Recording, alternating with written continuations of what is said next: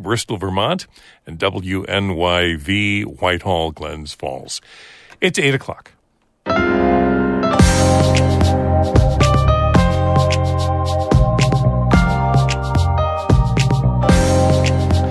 Good morning. This is Northern Light for this Thursday, January 11th. I'm Todd Moe. Monica Sandreski is away this week.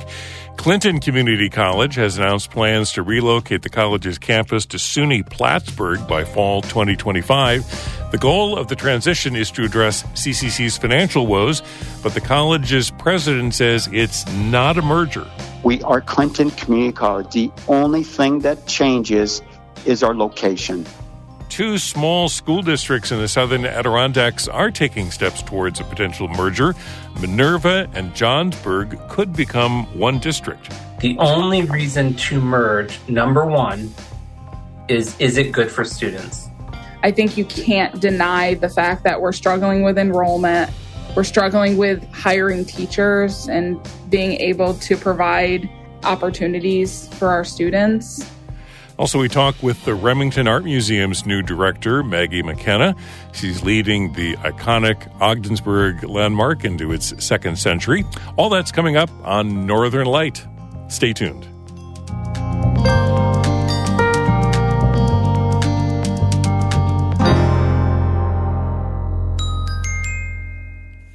Broadcast of Northern Light here on North Country Public Radio is supported by Gray and Gray and Associates, CPAs, an accounting and financial services firm in northern New York, with offices in Canton, Potsdam, and Spring Hill, Florida. GrayCPAS.com. And AdirondackExplorer.com and AdirondackAlmanac.com, presenting daily updated news on public policy, environmental issues, and local communities in the Adirondack Park.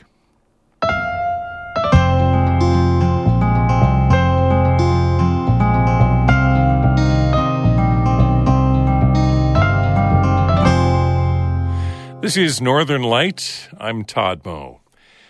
Clinton Community College in Plattsburgh made a surprise announcement yesterday. It's moving its campus across town to SUNY Plattsburgh by fall 2025.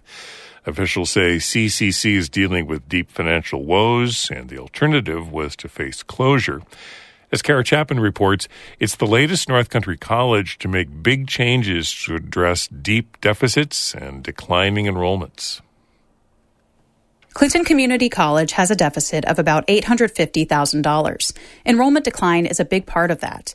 The college went from more than 2,200 students in 2012 to less than 1,000 last academic year.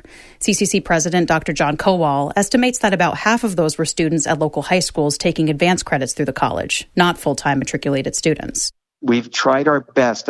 People here have done tremendous work planning, trying to recruit more students, plan for alternative revenues. But in the overall assessment, we're in a significantly difficult position with our finances. And that's led to a warning for CCC's accreditation status. The accreditation process ensures a college is maintaining certain standards and is financially sound. Kowal says members of the SUNY Chancellor's office visited CCC in early November. That's when the possibility of relocating the campus and establishing shared services with another institution first came up. And the obvious destination would be SUNY Plattsburgh because we have a close proximity and we already have a very good partnership with SUNY Plattsburgh. The two colleges currently offer a dual admissions program and a dual degree in nursing. Kowal says the planned move comes to a head now because CCC has to submit a report to its accreditor next week. In it, the college needs to show that it's pursuing significant cost-saving measures. Kowal says if things continue as is, the college would likely be told to create a teach-out plan for its students within another year. Teach-out plans allow students to finish out their degrees at other colleges if the one they're attending ends their programs or closes altogether. Kowal says that's the last thing he'd want to have happen. That's pretty much the end of the college when you hear that requirement. So this plan is to really, in a way, in very simple terms, to avoid that kind of catastrophic outcome. COAL sent a memo to the college's employees about the plan early Wednesday morning. A forum for them was held Wednesday afternoon. Faculty Union President Denise Coughlin, who wasn't able to attend, said she had no comment. The president of the college's other union did not return a phone call Wednesday afternoon. The plan doesn't include program cuts or realignment. COAL says the college hasn't determined what, if any, layoffs will result from the transition. He says current students will be notified of the plan, even though it likely won't affect them. The key ones are going to be our prospective students, articulating to them, what the plans are for the college, and then the benefits to the students that will be accrued with this change in location. COAL says those include more food options, a brick-and-mortar campus store, activities, and on-campus housing. The college also anticipates its tuition and fees will remain the same. Still, the plan creates big questions over the fate of CCC's buildings. The state and Clinton County have poured millions of dollars into them over the last several years. That included more than $12 million to create the Institute for Advanced Manufacturing and more than $10 million to renovate the college's academic building, formerly the Hotel Champlain. COAL says those investments were made with good intentions, and it's really tough to walk away from them. But the big part of this is if we didn't take this opportunity and consider this option of relocation, we would still be walking away, all of us would be walking away from a place that then would be vacant and there would be no Clinton Community College. He says there's a good possibility that the buildings, which are owned by Clinton County, will get repurposed. CCC isn't the only North Country college going through some big changes to try to cut costs. SUNY Potsdam plans to eliminate several degree programs. Clarkson University is reorganizing and phasing out 9 majors over the next 3 years. COAL emphasized that the relocation plan is not a merger of Clinton Community College and SUNY Plattsburgh. CCC will still maintain its own governance, funding, purpose, and mission. We are Clinton Community College. The only thing that changes is our location. COAL says the next steps include working with SUNY Plattsburgh on how much space CCC will use for classrooms and other activities. He says the final plan will include input from the campus community. Kara Chapman, North Country Public Radio.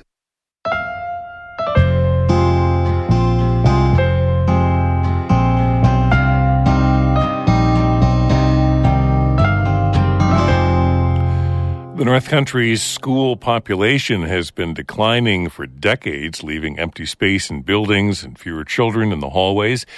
There was a wave of mergers in the 70s and 80s. That's why we have districts like Madrid-Waddington and Norwood-Norfolk.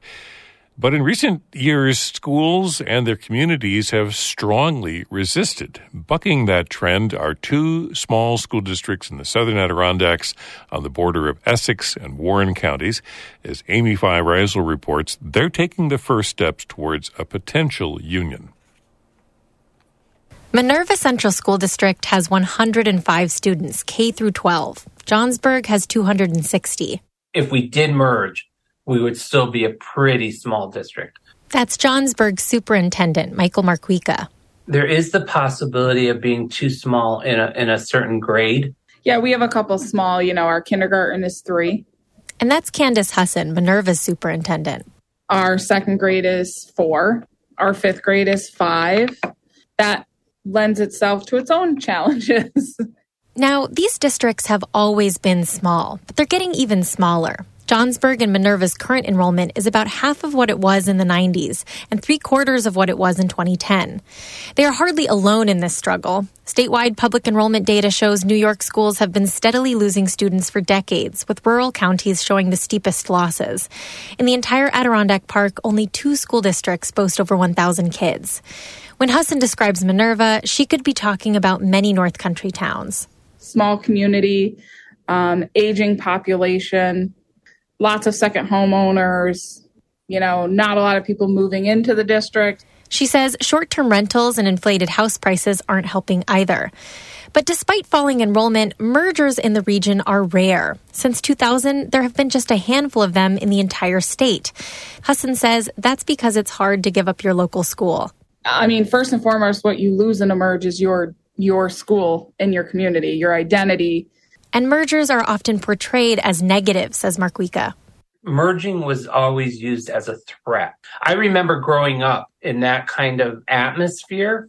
Mm-hmm. And so I think that's another thing we're fighting is this merging is a bad thing. Minerva and Johnsburg are trying to buck that narrative. Both superintendents, who have each been in their respective districts for decades, say they feel a responsibility to do something. The only reason to merge, number one, is it good for students? Just so that we knew we were doing our due diligence for our community and our school. I think you can't deny the fact that we're struggling with enrollment. We're struggling with hiring teachers and being able to provide opportunities for our students. So in 2022, Johnsburg proposed that both districts conduct a feasibility study on merging. Would it save money? Will it allow them to offer more electives? What do the communities think? Hassan and Marquika have been encouraging everyone to come out to a series of public meetings. It's been hard because we don't hear much. We're having some participation in the audience from community members. Some, not a lot. But that's not because people don't have opinions, says Marquika. He figures folks are waiting for the feasibility study to be finished or have already made up their minds about how they'll vote, if and when it comes to that. I would hope people would vote on students' futures, not their history. Yeah, and we just want people to, like Mike said, come out, be informed when they make their decision. They're referring to the fact that historically, lots of mergers in the North Country have died because of fears of losing identity, which Hassan understands. Sometimes it's hard to let go of us being the Fighting Irish, Johnsburg being the Johnsburg Jaguars. It's hard to lose that pride. What may soften the blow here is that Johnsburg and Minerva are close neighbors. Their school buildings are just 6 miles apart. The goal would be to use both buildings while increasing class sizes, electives, and specialist staff. In recent memory is a merger not far up the road. In 2019, the Westport and Elizabethtown Lewis school districts merged to become Boquete Valley Central School District. It's been a rocky transition, and that's something Marquika and Hassan say they know would come with a merger. It's not going to just be all puppies and rainbows the first year. Right. Even the first 5 years, there's time. It takes time. Marquika is retiring soon and said that whether or not they merge, it's important to him to know that they've faced the music and not ignored declining enrollment. I want to be able to say I, along with my board, have asked the question and the community has made a decision. Either way it goes, they have made a decision. If enrollments continue to drop and budgets get harder to balance, it's a decision dozens of districts may have to make in coming years. Minerva and Johnsburg are holding 3 public meetings on the potential merger in January. The first is on the 17th. The feasibility study should be finished in the coming months. Amy Feiereisel, North Country Public Radio. A lake effect snow warning is in effect for parts of Oswego, Jefferson, and Lewis counties until early tomorrow morning. The National Weather Service is predicting heavy, wet snow with accumulations ranging from a half foot or so across the Tug Hill Plateau. Lower elevation areas could see 2 to 4 inches of snow. The cities of Oswego, Watertown, Lowville are included in this weather advisory. Wind gusts could also reach 40 miles per hour, causing some blowing snow. The Weather Service says travel could be difficult today and into tomorrow morning. The Lewis County Sheriff's Office has issued a travel advisory in effect until further notice due to high winds, slippery snow-covered roads, and low visibility. That's for Lewis County, a travel advisory in effect until further notice. And there are some schools closed along eastern Lake Ontario today, mainly due to power outages, still working to get power restored after the high wind storm earlier this week. These schools are closed today. Belleville Henderson, Carthage, Edwards Knox, Indian River, Sackett's Harbor, South Jefferson, and Watertown City Schools. They're closed. There are 2-hour delays this morning at General Brown and Lime Central School. Get more news all the time on our website at ncpr.org.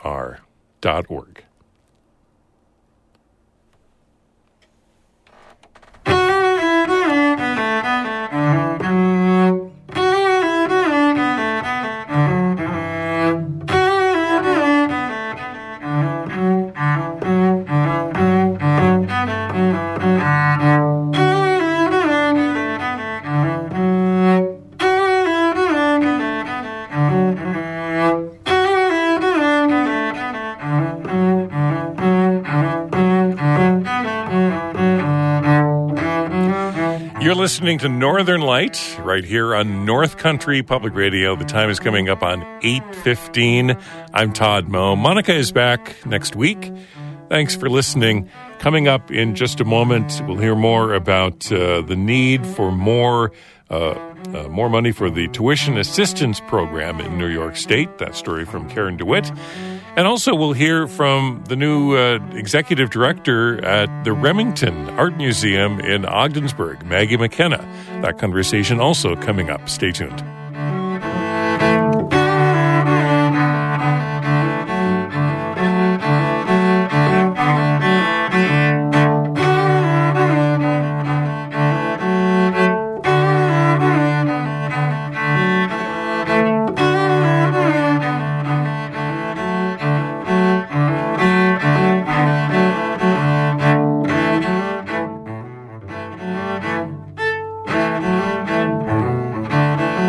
Potsdam cellist Beth Robinson.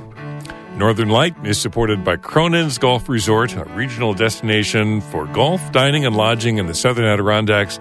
Details at croninsgolfresort.com.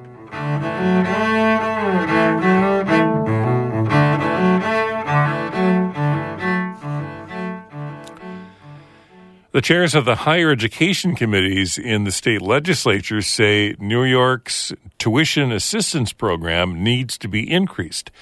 They say it no longer fulfills its mission of helping lower and middle class students with college expenses. Karen DeWitt reports from Albany. Assemblymember Pat Fahey and Senator Toby Stavisky chair their chamber's higher education committees. They say the popular TAP program aimed at offsetting tuition costs for lower and middle-income students has not kept up with recent inflation. And they say other changes have also led to a decline in the value of the award. Until 2011, New York would increase the maximum TAP award to match the state's SUNY and CUNY tuition rates. Back then, tuition at the State University of New York was just over $4,900 for in-state students, and the maximum TAP award was $5,000. But that arrangement ended, and in the more than a dozen years since then, SUNY tuition has risen to around $7,000, while the maximum TAP award is just around $5,600. Fahey says they'd also like to raise the family income threshold from $80,000 to $122,000. Fahey says the last time that was increased was 24 years ago. Over a quarter century, it's been about 80,000. A lot more people were in the middle class in the year 2000, 1999, 2000. A lot, 80,000 is no longer exactly middle class for many of our families. She says 70% of students cite rising costs as the barrier to attending college. That, along with the recent U.S. Supreme Court decision striking down affirmative action programs at higher education institutions, makes it more difficult to promote diversity on campuses, she says. Increasing TAP, revitalizing and expanding TAP will also help us make sure that in New York, this is New York, we value our diversity. We want our campuses to stay diverse. Another reason to help TAP. And she says increasing the TAP award could also help reverse declining student enrollment that's led to cutbacks at SUNY campuses in Potsdam and Fredonia, and the announced closure of the St. Rose campus in Fahey's district in Albany. Senate Higher Education Chair Toby Stavisky says she also wants to remedy what she calls New York State's decades of financial neglect of public colleges and universities. Disinvestment in state support had been going on for years upon years. As the costs went up, unfortunately, the students had to bear the cost, not the state. And the state's share of operating aid in the higher education community declined. There are also a number of bills in the Senate and Assembly to, among other things, up the number of years someone is eligible for TAP and to increase the minimum award to $1,000. SUNY Chancellor John King backs the TAP increase. He testified in support of it at an Assembly hearing last year. Senator Stavisky says she's been talking to staff at Governor Kathy Hochul's office. She says she hopes the governor will agree to the plan in the state budget this year. The state faces a $4.3 billion budget gap that the governor will have to close, so there will be more competition for funding programs this year. In Albany, I'm Karen DeWitt for the New York Public News Network. Adirondack Health's Stafford New Life Birthing Center will be limiting visitors due to recent spikes in the flu and flu-like symptoms. The Adirondack Daily Enterprise reports visitors who can come to the center are limited to the baby's father or mother's significant others, grandparents, and siblings. Those visitors must have received their seasonal flu vaccine. Babies are one of the groups with the highest risk of complications from the flu. Adirondack Health is asking people with flu symptoms to stay away from the birth center, or they'll be asked to leave if they show symptoms.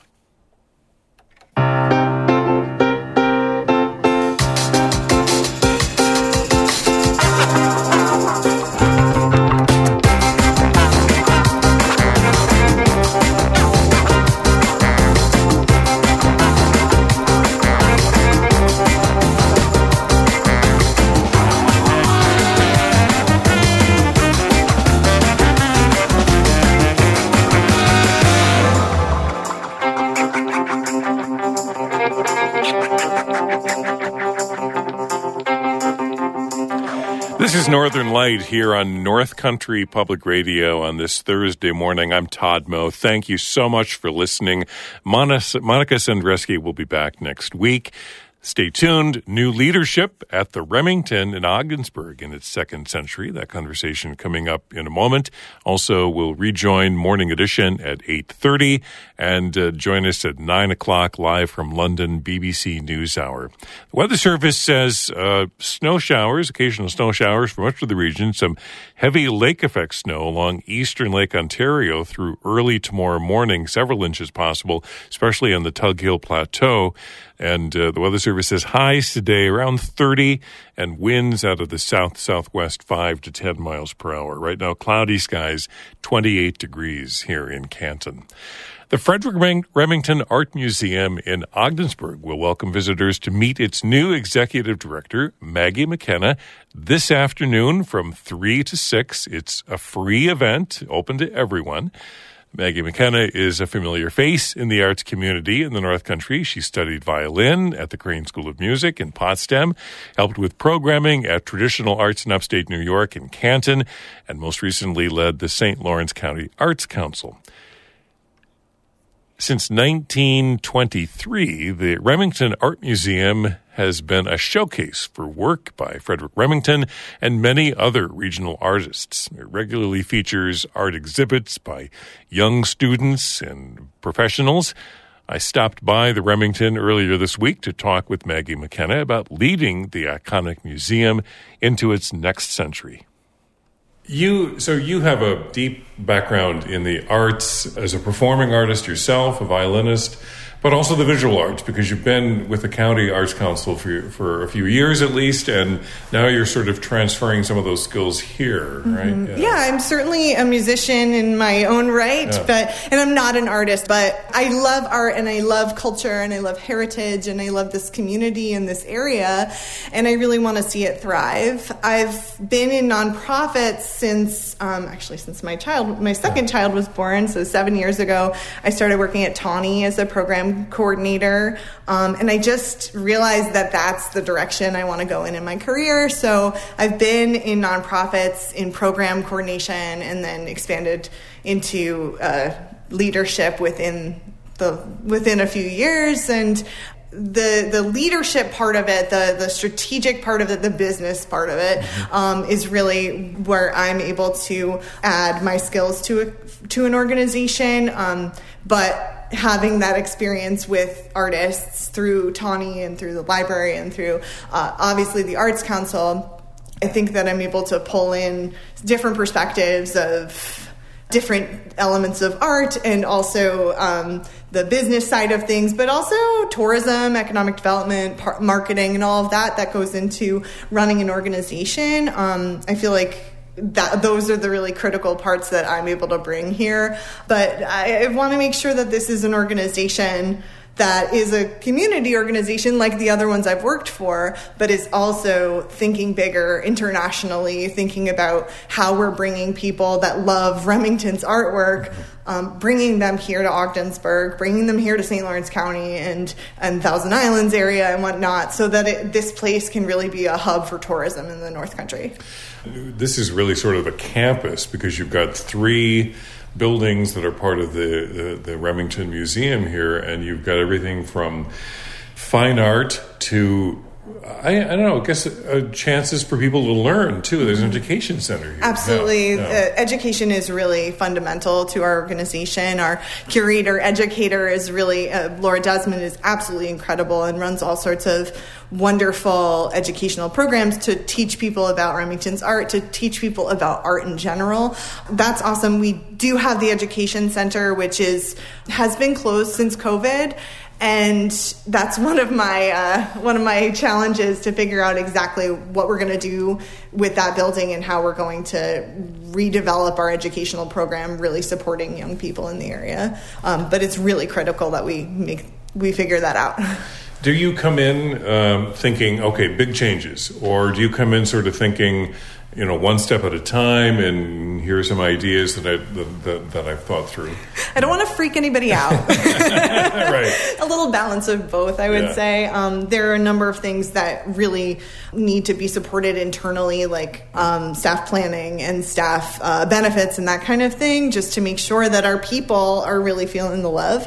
So those feel like big changes, but the community won't see that. But some of the smaller changes that are actually still pretty big. I just updated the admission fees this year, starting January 1st. I found that our prices had increased significantly, and it really decreased the access to this art. I would rather see more admission number of people in here than number of dollars brought in by admission, because ultimately it's more important that more people see this than we increase dollar numbers. That's really critical to me. So with our admission prices, we're actually offering a lower price for people under 30, because we want to bring in newer, younger people too, to help them feel, connected to this work and interested in the future. We're giving discounts to St. Lawrence County and Akwesasne residents, and the city of Ogdensburg residents here are free.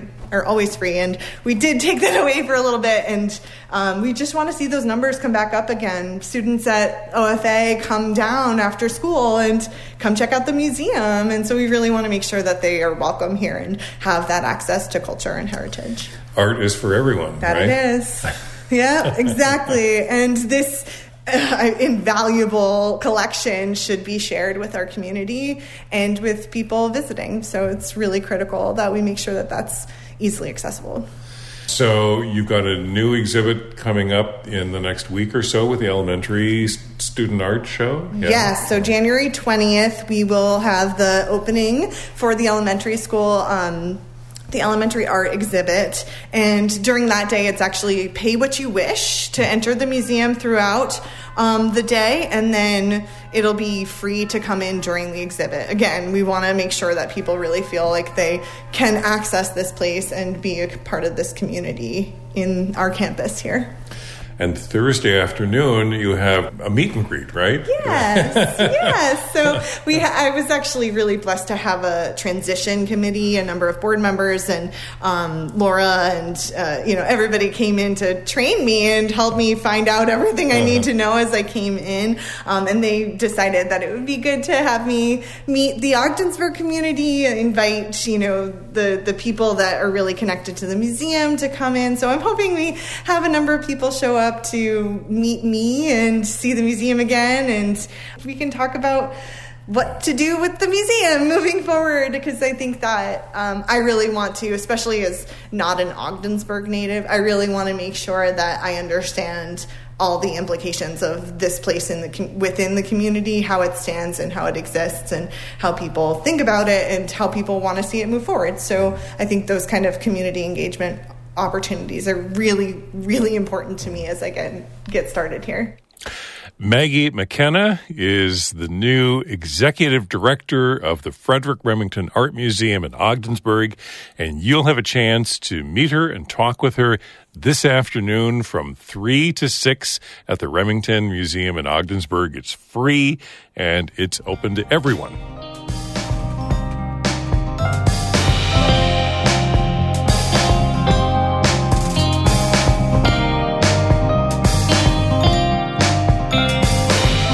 And that's it for Northern Light for this Thursday, January 11th. Stay tuned for more news from Morning Edition. We have the Marketplace Morning Report, Bird Note, then at 9 o'clock, BBC NewsHour. So stay with us.